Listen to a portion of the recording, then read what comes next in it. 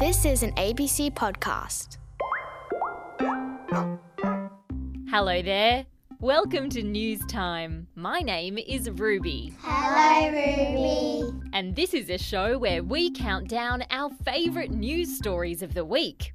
Are you ready to go? Yes. Okay, let's begin. Where do we start? Story number 5.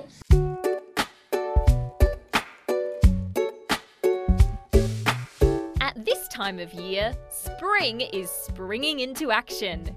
And some people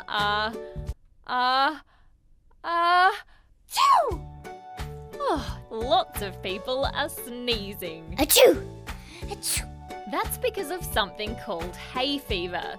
Hay fever is what happens when pollen gets in someone's nose and they're allergic to it. Pollen is the stuff that flowers make, and a lot of it can end up in the air. People with hay fever sneeze a lot and blow their nose a lot, and they can get itchy, watery eyes. Ouch! Are you allergic to anything? I'm allergic to yogurt. Edward is allergic to eggs. My brother is gluten-free and also he's not allowed to have dairy. He has dairy-free ice cream. He has dairy-free everything. If he does eat dairy, he needs to put some special cream on. Being allergic to something can be pretty annoying. Luckily, we have medicine that can make us feel better again. Okay, time for the next story. Story number 4. Over in the country America, there's been a big storm happening called Hurricane Florence. It's been raining so much that streets and houses have flooded. That means they're completely underwater. For one man, called Tony, the storm was a big problem. Tony loves animals, and he knew that some of them might get caught in the storm.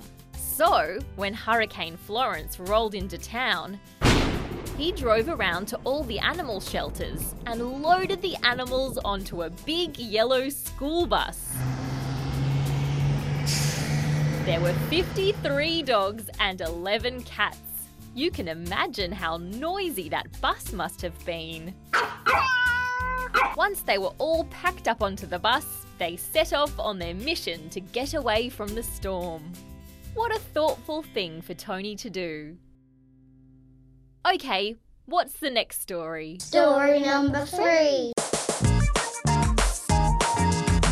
Usually, worms live under the ground, but the worms we're talking about now are going somewhere very different.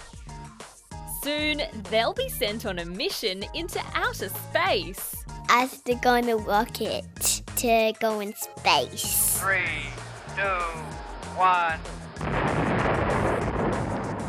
Worms in space. It sounds a bit silly, doesn't it? Let's just send people up there, not worms. Imagine how small their spacesuits must be. What do you think they'll find up there? They won't find any dirt. No, they won't.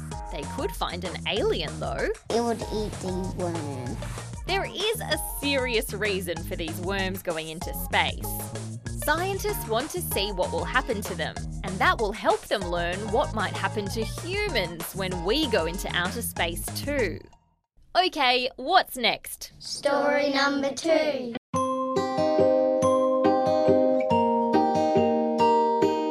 The weather's heating up, and pretty soon, bushfire season will begin. You might know that bushfires can be dangerous for humans, but they can also be dangerous for the wonderful creatures who call the Aussie bush home. This fire season, a group of people have decided to do something to help animals who get caught in bushfires. They're setting up a hospital for animals out in the Aussie bush. And it's inflatable. That means the animal doctors will be able to take it down and set it back up really easily. All kinds of animals will be able to get help at the inflatable animal hospital.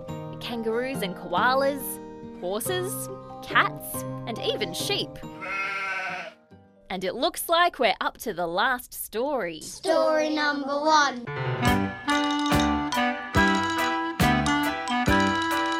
For our last story today, we're talking about a kind of bird called a magpie. They're birds that are black and white, and some babies' magpies are grey.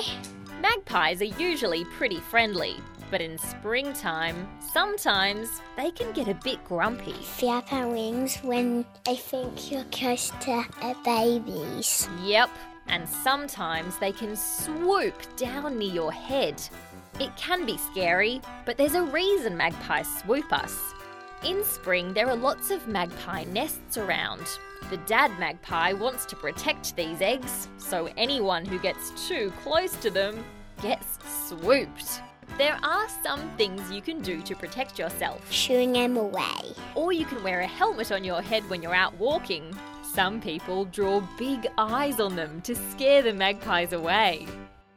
We've reached the end of the countdown. It's time for me to start looking for some news stories for next week's news time. Let's catch up again soon. Bye, Ruth.